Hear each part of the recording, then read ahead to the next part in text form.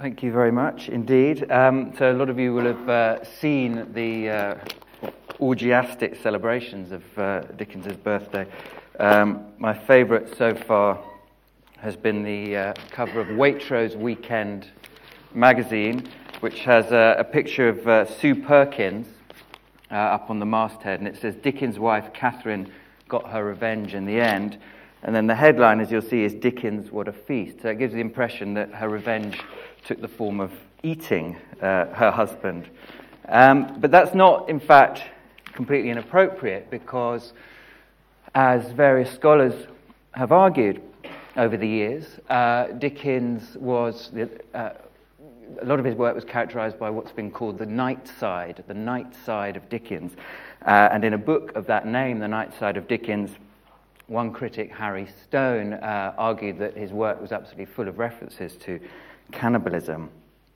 Now, one example of cannibalism in his work is the character of Quilp in The Old Curiosity Shop, which is the novel that I'm going to be looking at in a bit of detail today. So Quilp, who's this violent dwarven villain, takes a cannibalistic pleasure in teasing and in torturing his wife, Mrs. Quilp.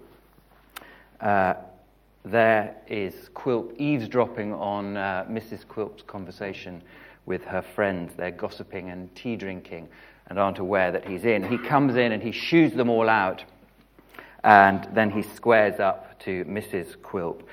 "Oh, you nice creature," were the words with which he broke silence, smacking his lips as if this was no figure of speech, and she were actually a sweetmeat. "Oh, you precious darling, oh, you delicious charmer." Mrs. Quilp sobbed, and knowing the nature of her pleasant lord, appeared quite as much alarmed by these compliments as she would have been by the most extreme demonstrations of violence. So it's on this night side of Dickens, in particular in The Old Curiosity Shop, that I'm going to concentrate in this lunchtime lecture. But I'm not going to do so, in fact, mainly in relation to Quilp. The Old Curiosity Shop is comparatively neglected amongst Dickens's novels, in scholarly terms at least, partly because of its notorious sentimentality. Oscar Wilde, there's an example from one of the illustrations. Oscar Wilde famously said, with reference to the death of little Nell, who's the saintly child protagonist of The Old Curiosity Shop, he famously said, "You'd have to have a heart of stone not to laugh at her death." And he typified a trend later on in the 19th century which rejected the novel precisely because of its sentimentalism, which had appealed to many of Dickens's immediate contemporaries.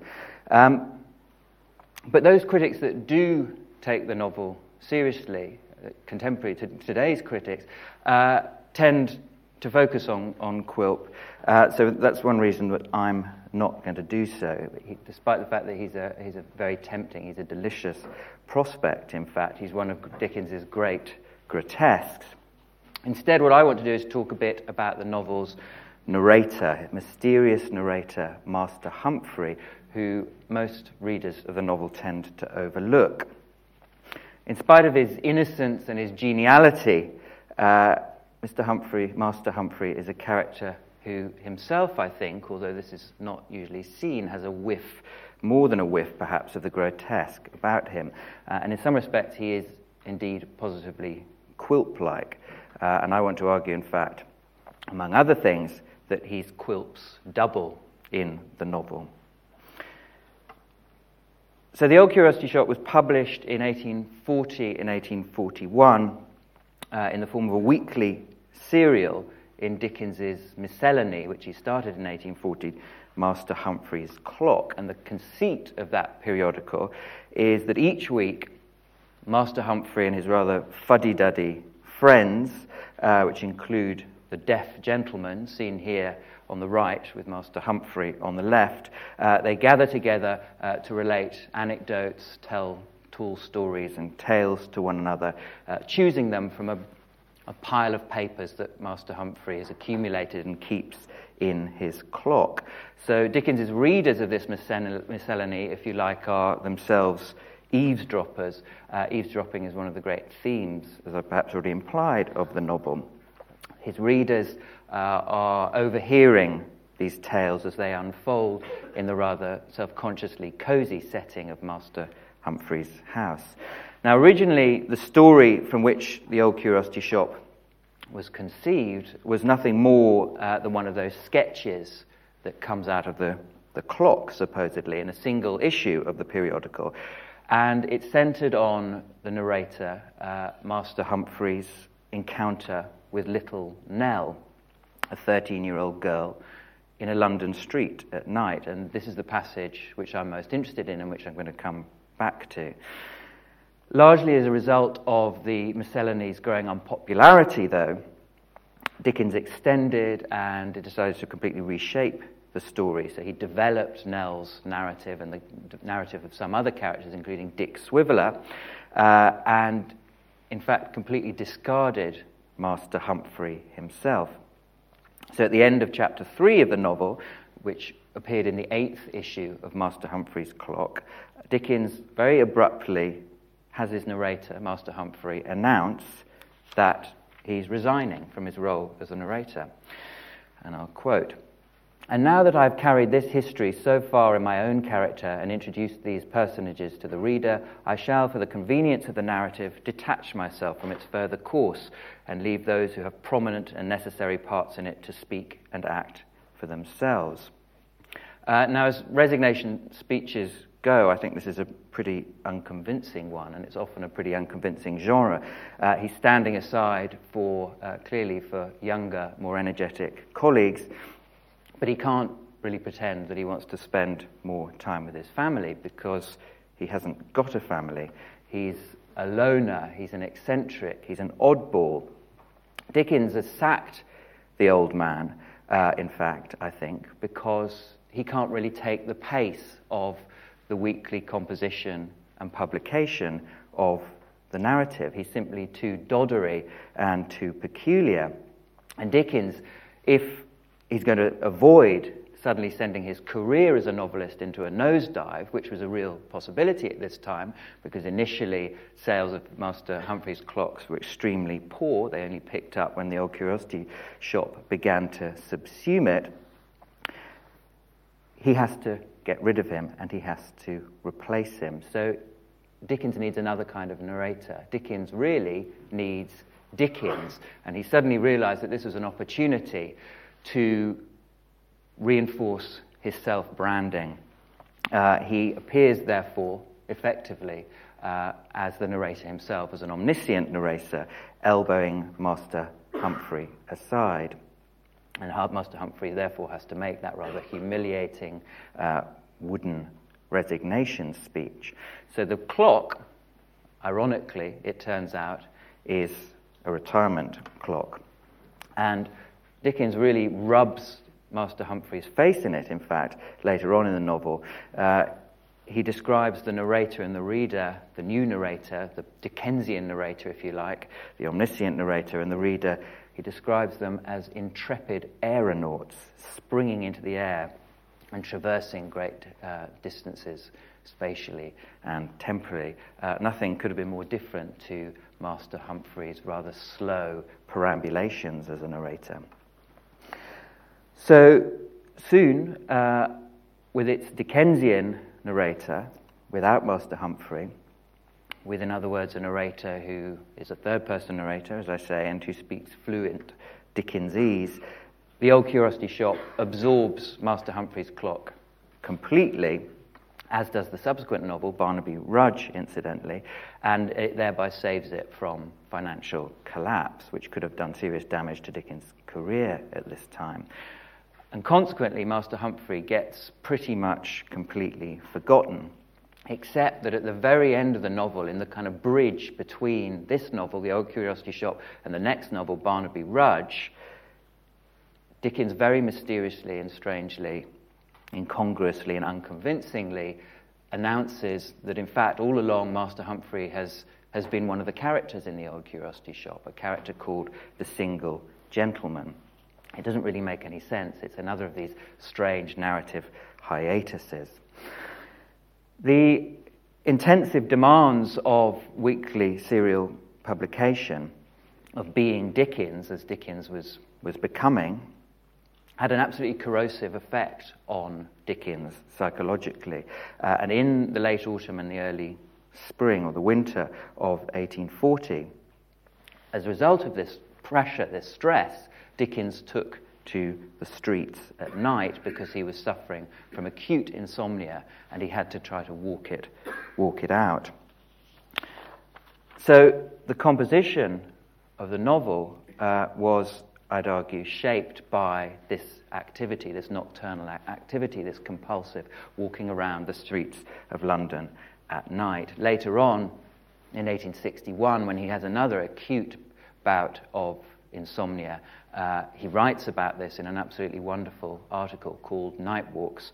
And here's a map, in fact.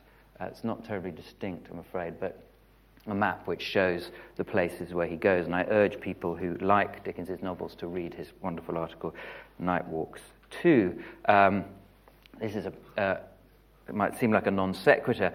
It's really an excuse to advertise a film based on the article Night Walks, which was commissioned very recently by the Museum of London for its Dickens exhibition, and which the wonderful filmmaker William Rayburn, who's pictured here shooting the film, was responsible for.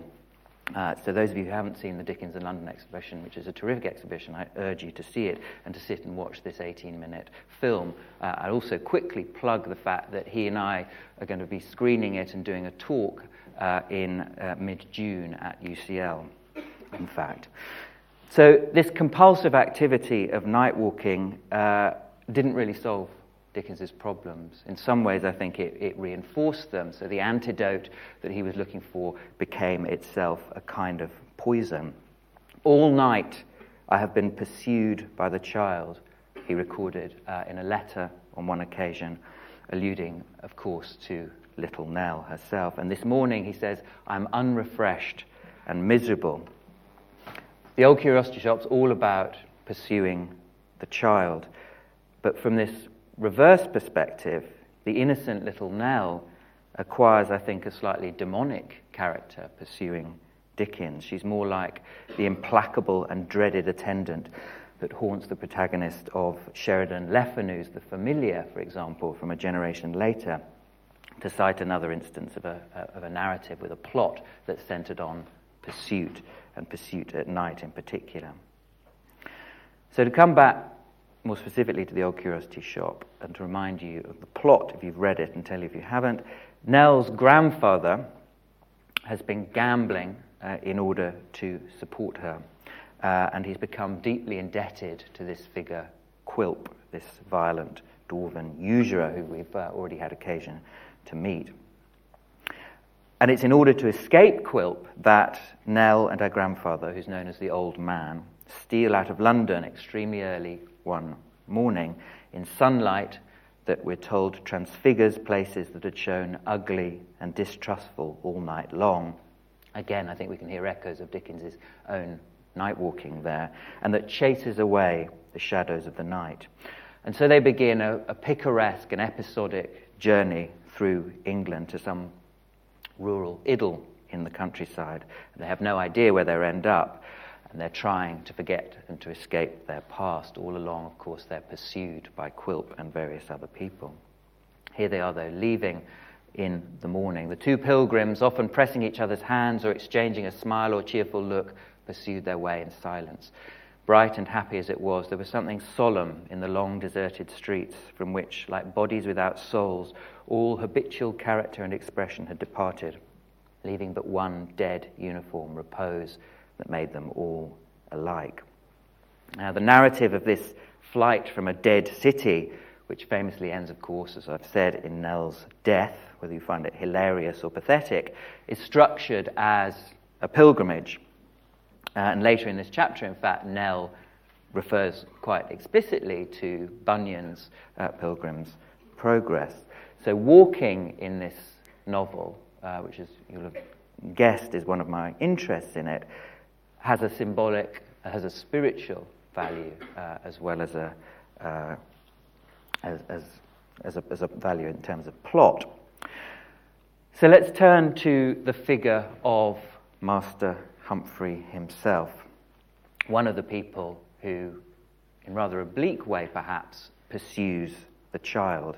As I've suggested, he's a character whose oddness has tended to be overlooked, perhaps because superficially he's less peculiar, less grotesque than so many of Dickens's well-known characters. Scholars of Victorian fiction, as I've suggested, tend to take him at face value. They tend to regard him as a benign, if slightly eccentric, geriatric. But I think he's a much darker character than that, and not least because, like Dickens at the time he was writing this, he too is a night walker. In a double sense, I'd argue that Master Humphrey is Dickens's, or one of Dickens's, certainly this novel's most curious characters. And as I've said, I think he has a secret affinity with the novel's villain, with Quilp. So I want to just unravel his identity a bit here in order to offer a kind of alternative introduction to the novel. And in so doing, I suppose, providing an introduction to an alternative novel, to the unconscious, if you like, of the Old Curiosity Shop. And we might call this alternative novel The Mystery of Master Humphrey, as this talk's called, or we might call it, to take a phrase from James Joyce's Finnegan's Wake, the Old Cupiosity Shape. It's a characteristic Joycean pun, which I think very brilliantly, very deftly excavates Dickens's novels' hidden channels of desire and violence. At the start of the Old Curiosity Shop, Master Humphrey reflects on that constant pacing to and fro, that never-ending restlessness, that incessant tread of feet wearing the rough stones, smooth and glossy, that typifies life in the metropolis. And he effectively characterizes the novel as a kind of secular purgatory. Think of a sick man in such a place as St. Martin's Court, which is in Covent Garden, of course, listening to the footsteps and in the midst of pain and weariness obliged, despite himself, to detect the child's step from the man's, the slipshod beggar from the booted exquisite, the lounging from the busy, the dull heel of the sauntering outcast from the quick tread of an expectant pleasure-seeker. Think of the hum and noise always being present to his sense, and of the stream of life that will not stop, pouring on through all his restless dreams, as if he were condemned to lie, dead but conscious, in a noisy churchyard, and had no hope of rest for centuries to come. So for this sick man who's, as it were, physiognomizing, trying to taxonomize and characterize people's footsteps, identifying their relationships to the city, whether it's lounging or a busy one, it becomes a kind of urban mania, this mental activity. The restlessness of London, which gets embodied in that constant repetitive movement of feet on pavement, shapes his restless dreams and troubling thereby the distinction between the sane and the insane. Indeed, I think it's plausible that the nameless man in St. Martin's Court is sick precisely because of this obsession with the sound of his footsteps. It's not just a kind of symptom. The city may in some way, and his obsession with the city may in some sense be the sickness itself.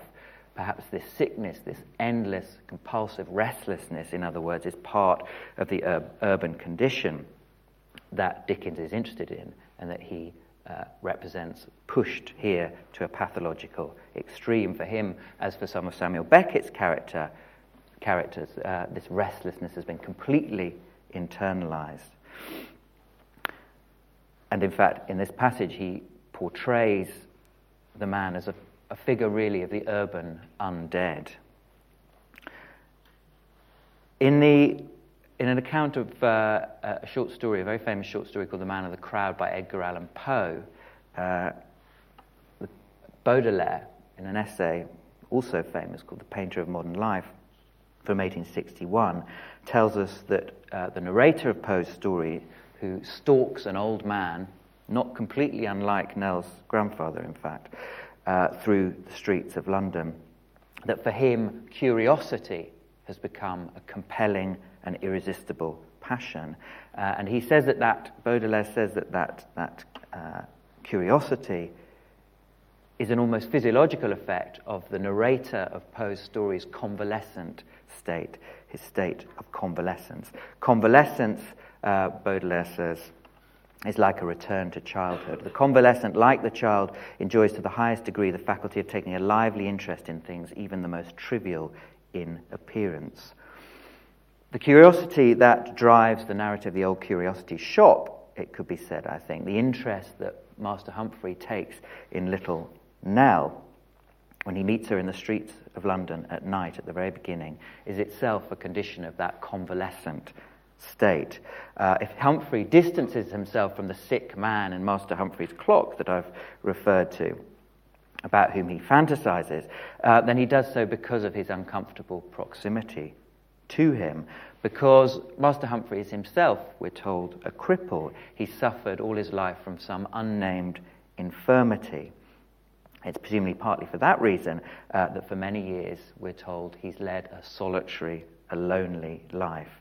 He lives in a house in a venerable suburb. It is a silent, shady place with a paved courtyard so full of echoes that sometimes, he says, I'm tempted to believe that faint responses to the noises of old times linger there yet, and that these ghosts of sound haunt my footsteps as I pace it up and down. So superficially, Master Humphrey seems quite sane, I think, albeit a bit quaint, but the haunted footsteps in this very urbane sentence, the footsteps that haunt him, are indelible symptoms of the same kind of urban mania from which the man in St. Martin's Court is suffering. So there's a kinship between those two as well, I think. But for Master Humphrey, as for this figure of the convalescent in Baudelaire's essay on Poe, curiosity, to quote Baudelaire, has become a compelling, irresistible passion, and it pushes him into the city's streets.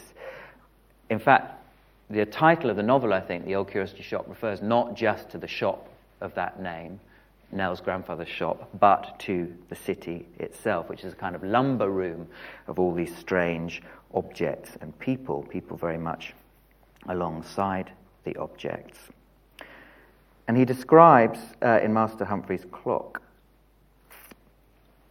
some of his nocturnal activities. In the course of my wanderings by night and day in this curiosity shop that is the city, at all hours and seasons, in city streets and quiet country parts, I came to be familiar, he says, with certain faces, and to take it to heart as quite a heavy disappointment if they failed to present themselves each at its accustomed spot. So faces implicitly for Master Humphrey are also curiosity, just like the inanimate objects that people his chamber, as we're told, just as they too have, like the clock, in fact, have anthropomorphic qualities. But if he likes to amble around the lumber room that's the city, he isn't, I don't think, because of his infirmity, particularly comfortable in it. He's not like the Baudelairean hero of the city who strolls around very comfortably in it. He's in the unenviable position of being a very socially marginal figure who's nonetheless, because of his infirmity, the object of a certain public fascination. We're told that he's a misshapen, deformed old man. And we're led to understand that when he first moved to the suburb in which he lives, his neighbours regarded him variously as, that doesn't come out very well, I'm afraid, a spy, an infidel, a conjurer, a kidnapper of children, a refugee, a priest, a monster. So, according to his neighbours, who identify him with everything that's not modern, with the feudal, with the foreign, with the folkloric, he's completely outside the pale of modernity, Master Humphrey.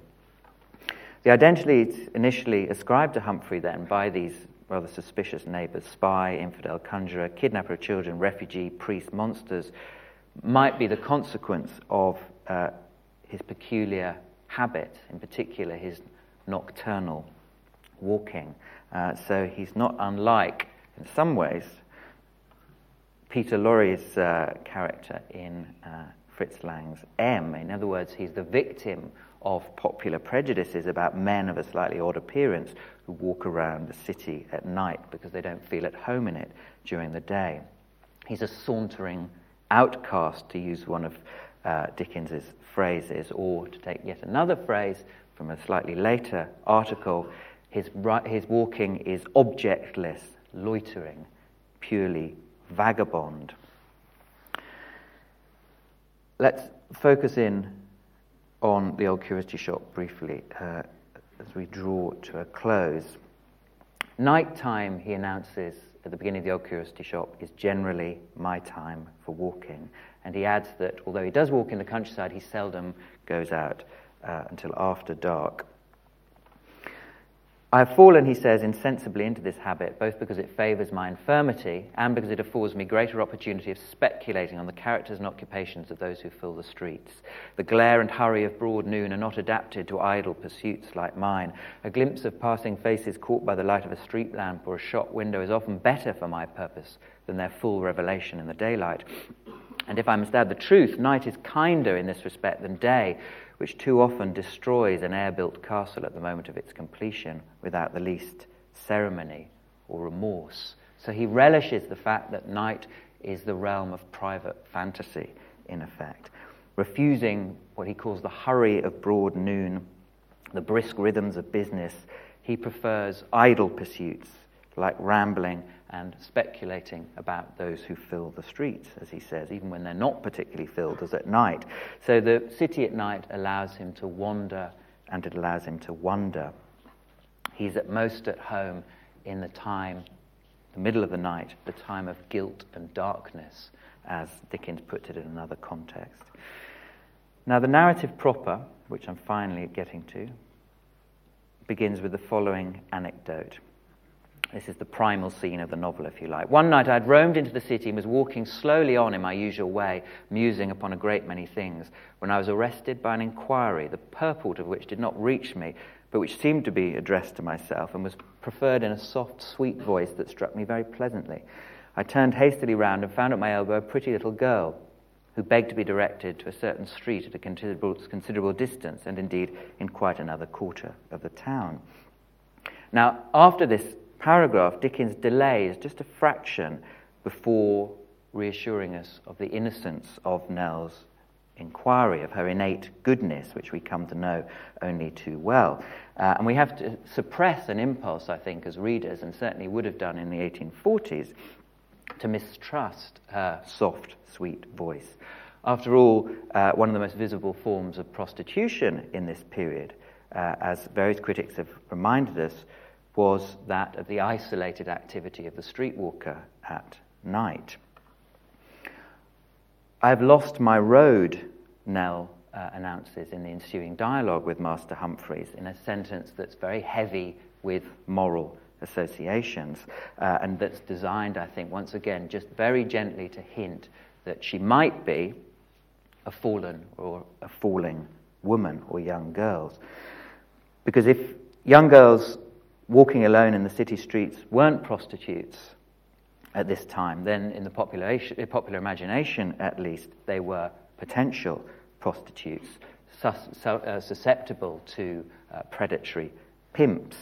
So Henry Mayhew's London Labour and the London Poor from 1851 includes a quotation, which I'll briefly give you, from the founding of the London Society for the Protection of Young Females and the Prevention of Juvenile Prostitution, which says, when an innocent child appears in the streets without a protector, she's insidiously watched by one of these merciless wretches and decoyed under some plausible pretext to an abode of infamy and degradation. No sooner is the unsuspecting, helpless one within their grasp than by a preconcerted measure she becomes the victim of their inhuman design. So the lecture discusses the ways in which young girls might be trapped or trepanned by pimps. Dickens himself writes about this, or had written about this in 1835 in Bell's Life in London. Step by step, he says, how many wretched females within the sphere of every man's observation have become involved in a career of vice frightful to contemplate. Hopeless at its commencements, loathsome and repulsive in its course, friendless, forlorn, and unpitied at its miserable conclusion. So here in 1835, he's meditating on a scene of two young girls being picked up, which he happens to have witnessed. So he's acutely conscious, Dickens, I think, of this association of young girls in the city at night with victimization and with criminalization. And that shapes, or would have shaped, Dickens's contemporary readers' reading of the opening of the novel. Now, Dickens doesn't directly identify Nell and Master Humphrey with these villainous social outcasts. But I do think it offers us a kind of glimpse of an alternative novel. And that glimpse is reinforced when he goes on to explain that, Master Humphrey goes on to explain that he so liked this young girl that he wasn't prepared to lead her home. She's got lost by a direct route because he enjoys her company so much. So he takes her on a very circuitous route. In etymological terms, that constitutes a seduction, a leading away. There's something very faintly suspicious and arguably even sadistic about the fact that, frightened though she is, this girl gets led home by a far, far longer route. Now, I'm not suggesting that Master Humphrey is a paedophile, that he's the kidnapper of children that his neighbours thought he was. He's a collector of human curiosities. But I do think that this narrator makes us feel uncomfortably complicit with some of the most morally ambiguous passages of life in the metropolitan city in the mid-19th century. And it's that, I think, that associates him with the villainous character of Quilp. Just briefly to conclude, we have to wait, I think, till a bit later on in the century before these unconscious associations, the association in effect of Master Humphrey and Quilp, begin to emerge more clearly. For example, in Stevenson's Dr. Jekyll and Mr. Hyde, where Mr. Hyde is undoubtedly a Quilp character and Master Humphrey might be seen as a kind of Dr. Jekyll. All at once I saw two figures, he says. Utterson, the narrator says, one, a little man who was stumping along eastward at a good walk, that's Hyde, and the other a girl of maybe 8 or 10 who was running as hard as she was able to down a cross street. Well, sir, the two ran into one another, naturally enough, at the corner, and then came the horrible part of the thing, for the man trampled calmly over the child's body and left her screaming on the ground. Here, if you like, Master Humphrey gets reconfigured by Stevenson as Quilp.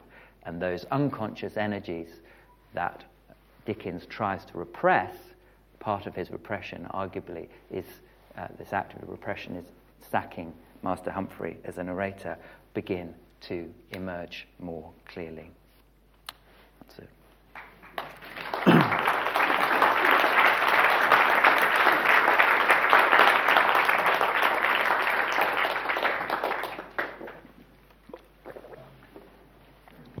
Very interesting. Thank you very much, Matthew.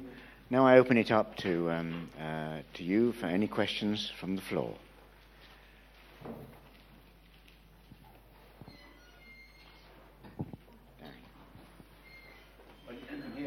If you hang on, a microphone will come. Sorry, I didn't announce that. There you go. It's very interesting. The point you were making about the ambiguity of Master Humphrey, when he comes up with that peculiar story that I was in there as the single gentleman who was a vigorous energy, and he's a cripple, but that I wasn't the person at the beginning of the story that I said I was, as if he's trying to clean himself out. Yeah. But could I also say, you also talked about the strain Dickens was going through, and just rereading Master Humphrey, it does seem very peculiar that he's being torn in all sorts of directions, isn't he? He creates 4 people to tell stories, then he brings old Pickwick back to be another storyteller. At the same time, he's trying to run away from this group, and then he not only has Master Humphrey say, I was in that story, he tells you that Jack Redburn, I think it was in Barnaby Rudge. Yeah. He seems to be tearing himself to bits, isn't he? Yeah, well, that's you put it much better than I could. I think you're right. I think the fact that he can't fix on a singular narrative persona, the fact that he hasn't found Dickens yet, if you like, the fact that he hasn't become Dickens, that he hasn't branded himself properly and doesn't quite know what he's doing, is reflected in the fact that there's this. It's not just a miscellany in terms of a collection of different kinds of sketches and anecdotes and tales. It's a miscellany in terms of this terrible heterogeneous ragbag of possible storytellers that you've very eloquently set out. Great. Was it a criminal offence for someone to pimp a young girl then, and what was the punishment, and also was prostitution an offence, and what was the punishment? Very good question. I can't give you a very extremely detailed or authoritative answer to that, but yes, both were and had been for a long time. I know more about an earlier period in legal terms, but certainly from the 17th century onwards, not only prostitution and pimping, not only were they criminal acts, prosecutable, but so indeed was night walking itself. So just to be in the city at night in the 17th and 18th centuries, it had slightly changed by the 19th century, but I think still carried some of these associations. Just to be in the city at night without a purpose, to be walking in a vagabond way, in Dickens's terms, was made you liable to prosecution, and people were constantly picked up simply for hanging about at night with nothing to do.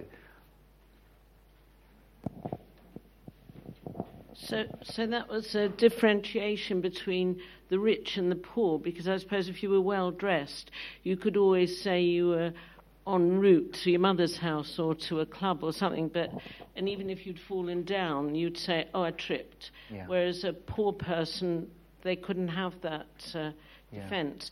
And can you just mention, you said that there was, you knew the offences before that time. Could you just mention what they were? I mean, the punishments.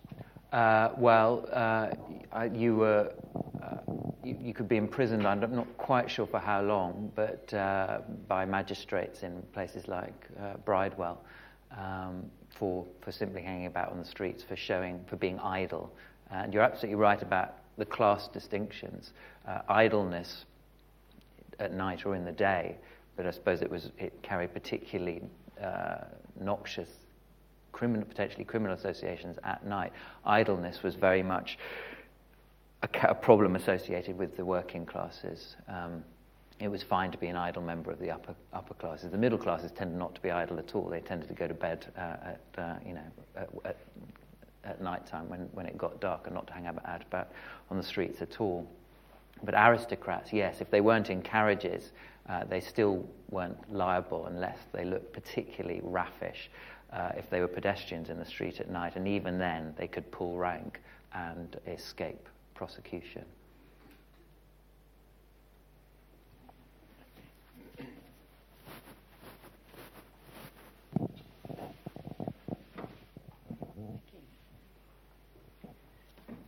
Sorry, returning to your earlier point about the sort of multiple narrators, it's always seemed to me, reading Dickens' novels, that he wasn't very good at starting them. It seems to have taken him quite a long time to sort of write himself in and decide what his plot was going to be and what his characters were going to be. Even as late as Bleak House, he's sort of quite radically changing characters. So I don't know, do you feel this ambivalence was part of that tendency or something different? Yeah, I think you're right. I disagree that he doesn't begin to get it right. I mean, I think the beginning of Bleak House, with that opening sentence, London, is absolutely masterly, and he's incredibly in control there. But the Old Curiosity Shop, as you imply, is begun in a rather sort of haphazard and improvisatory way, and it was probably the most hastily begun of all his novels, in fact. That's a result of these new pressures, these commercial pressures that are the consequence of his decision to shift over to a weekly publication schedule, which was so punishing for him. So he did, to an extent, have to make it up on the spot.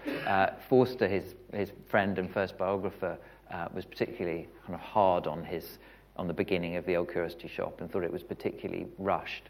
And Dickens responded rather testily to that and claimed that actually he'd got it all worked out. It's not completely convincing, I don't think, so I think you're right.